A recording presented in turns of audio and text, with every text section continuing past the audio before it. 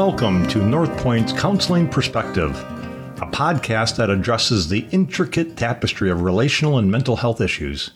I'm your host, counselor and author John Sternfels. Whether you're navigating the challenges of romantic relationships, family dynamics, or friendships, we've got you covered. Join us each week as we provide insights from counseling professionals who help unravel the complexities of the heart and mind. So grab your headphones, settle in, and let's explore another episode in North Point's Counseling Perspective. In this week's episode, I will share the history of sexual addiction as well as what recovery from sexual addiction looks like. Sexual addiction has a complex and evolving history, and the understanding of this phenomenon has changed over time. It's important to note that the term sexual addiction itself is debated within the medical and psychological communities, and some professionals preferring terms like hypersexuality or compulsive sexual behavior disorder.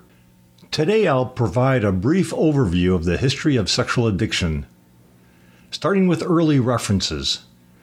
The idea of compulsive sexual behavior has historical roots, with early references appearing in religious and philosophical texts.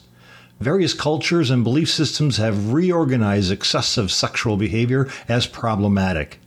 Sigmund Freud, a pioneering figure in psychoanalysis, discussed the concept of sexual compulsivity in the early 20th century. He explored the idea of sexual excess and its potential impact on mental health. In the mid-20th century, behaviorism and sexology contributed to the understanding of sexual behaviors. The Kinsley Report from 1948 to 1953 documented a range of sexual behaviors, helping to normalize discussions around human sexuality. Modeled after Alcoholics Anonymous, Sex Addicts Anonymous was founded in the 1970s. This marked one of the first organized efforts to provide support for individuals who believed they struggled with compulsive sexual behaviors. Did you know that the DSM-3 acknowledged sexual addiction as a mental health issue? Well, it was. In fact, the American Psychiatric Association included sexual addiction as a subtype of impulse control disorders in the Diagnostic and Statistical Manual of Mental Disorders, 3rd edition, also known as the DSM-3, and that was in 1980. However, it was removed in subsequent editions due to controversies surrounding its inclusion. The concept of sexual addiction has faced criticism and controversy. Some argue it pathologizes normal sexual behaviors, lacks clear diagnostic criteria, and can be used to stigmatize certain sexual orientations and practices. Over time, the understanding of compulsive sexual behavior has evolved. The DSM-5, published in 2013, introduced hypersexual disorder as a condition for further study, but it did not include it as an official diagnosis. The World Health Organization included compulsive sexual behavior disorder in the International Classification of Diseases. Advances in neuroscientific research has provided insights into the brain mechanisms associated with compulsive sexual behavior. Similar neural pathways involved in substance addiction have been observed in some cases. The debate around sexual addiction as a distinct clinical entity continues. Some mental health professionals argue for its inclusion in diagnostic manuals, while others advocate for a more nuanced and integrated approach to understanding and treating problematic sexual behaviors. Various therapeutic approaches, including cognitive behavior therapy, also known as CBT, psychoanalysis, and support groups like SA, SAA, and even church-based groups like CR, also known as Celebrate Recovery. Other than these types of fellowship recovery groups, there are support groups facilitated by addiction professionals, mainly certified sexual addiction therapists, who are known as CSATs. These professionally facilitated groups address not only the compulsive sexual behavior, but also address the underlying issues and help individuals develop healthier relationships with sex.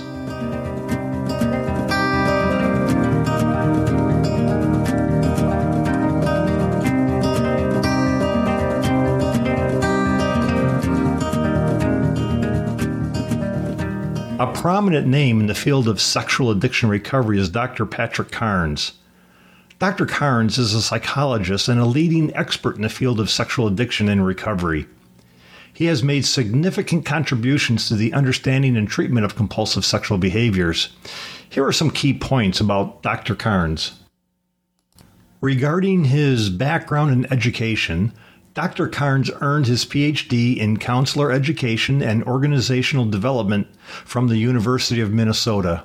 His academic background laid the foundation for his work in the field of addiction. Regarding his pioneering work, Dr. Carnes is often credited with pioneering the concept of sexual addiction. In the 1980s, he published groundbreaking books that helped bring attention to the issue and provided insights into the nature of compulsive sexual behaviors. Among his influential works are Out of the Shadows, Understanding Sexual Addiction, which was published in 1983, and Don't Call It Love, Recovering from Sexual Addiction. That was published in 1991. These books have become key resources for individuals struggling with sexual addiction and for professionals in the field. Regarding the development of the task model, Dr. Carnes developed the task model of treating sexual addiction, which is a comprehensive framework that addresses various aspects of recovery. This model has been widely used in therapeutic settings to guide the treatment of individuals with compulsive sexual behaviors. Dr. Carnes is the founder of ITAP, an organization that provides training, certification, and resources for professionals working in the field of addiction, including sexual addiction. Regarding Dr. Carnes' clinical experience, throughout his career, Dr. Carnes has worked extensively as a clinician, helping individuals and couples navigate the challenges of sexual addiction. His clinical experience has informed both his research and his development of therapeutic approaches. Furthermore, Dr. Carnes has been involved in discussions around the inclusion of compulsive sexual behavior in the Diagnostic and Statistical Manual of Mental Disorders, DSM. While the DSM-5 did not officially include hypersexual disorder as a diagnosis, his work has influenced a broader conversation about the classification of problematic sexual behaviors. In addition to his work with ITAP, Dr. Carnes has been involved in training and educating mental health professionals on the assessment and treatment of sexual addiction. He has conducted numerous workshops, seminars, and training programs globally. Dr. Carnes has received recognition for his contributions to the field, including awards for his advocacy and leadership in addiction treatment. Dr. Carnes has left a lasting legacy in the field of sexual addiction treatment. His research, writing, and advocacy have helped raise awareness, reduce stigma, and improve the understanding and treatment of compulsive sexual behaviors.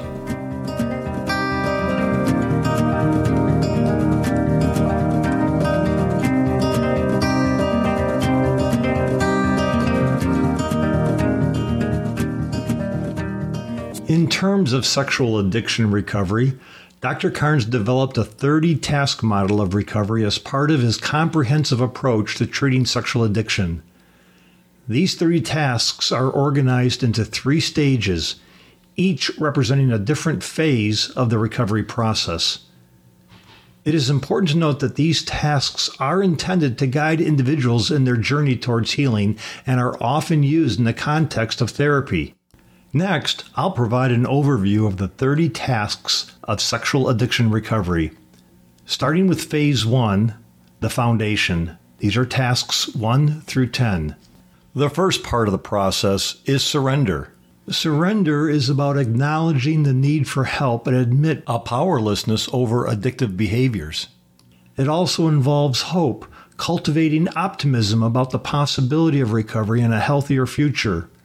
It's about connection, establishing and maintaining a connection with a support system, such as a therapist, support group, and sponsor.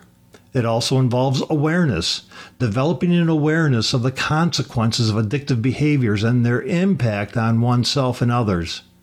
Acceptance. This is about embracing acceptance of the reality of the addiction and its effects on one's life. Insight. This is about gaining insight into the patterns and dynamics of the addictive behaviors.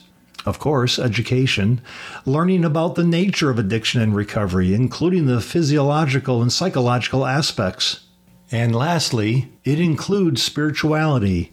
This is about exploring and developing a sense of spirituality or connection to a higher power. Next is Phase 2, the transition. These are tasks 11 through 20. Regarding boundaries, establish and maintain healthy personal boundaries in relationships and everyday life.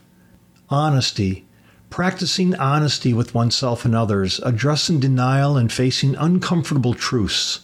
Values, clarify personal values and integrate them into decision-making and behavior. Commitment, make a commitment to the recovery process and maintain perseverance through challenges. Restitution, this is about making amends and restitution for past actions, taking responsibility for one's behavior. Next is generativity. This is about contributing positively to others in the community, fostering a sense of purpose. Self-care. Prioritize self-care, including physical health, emotional well-being, and overall wellness. Intimacy.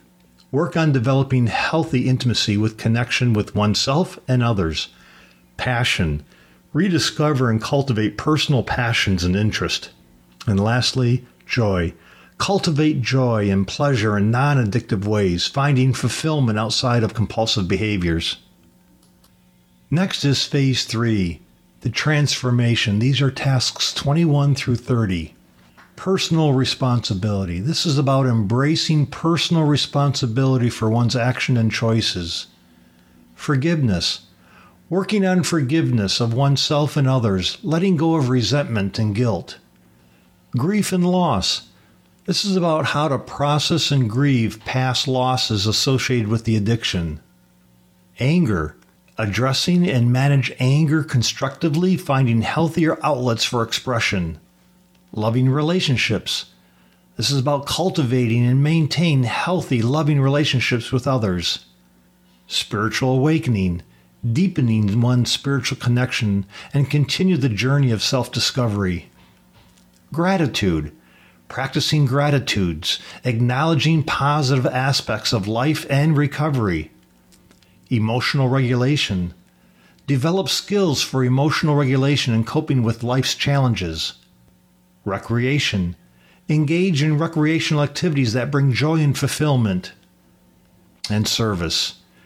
Learning how to contribute to the recovering community and others, helping those who are still struggling. These tasks are designed to guide individuals through a holistic recovery process, addressing the physical, emotional, spiritual, and relational aspects of addiction. It is essential for individuals to work with trained professionals, such as therapists or counselors, to navigate these tasks effectively and tailor them to their unique circumstances. Finally, it's important to note that discussions around sexual addiction are complex, and perspectives on the topic may vary within the mental health community. Dr. Karn's work, however, has been influential in shaping the discourse and providing valuable insights into the challenges of sexual addiction and recovery. Well, folks, there it is. I hope this has been helpful to you in understanding the history of sexual addiction. Thank you for listening to North Point's Counseling Perspective. If you enjoyed today's episode, please click like and don't forget to share your thoughts with me. Until next time, embrace healthy sexuality.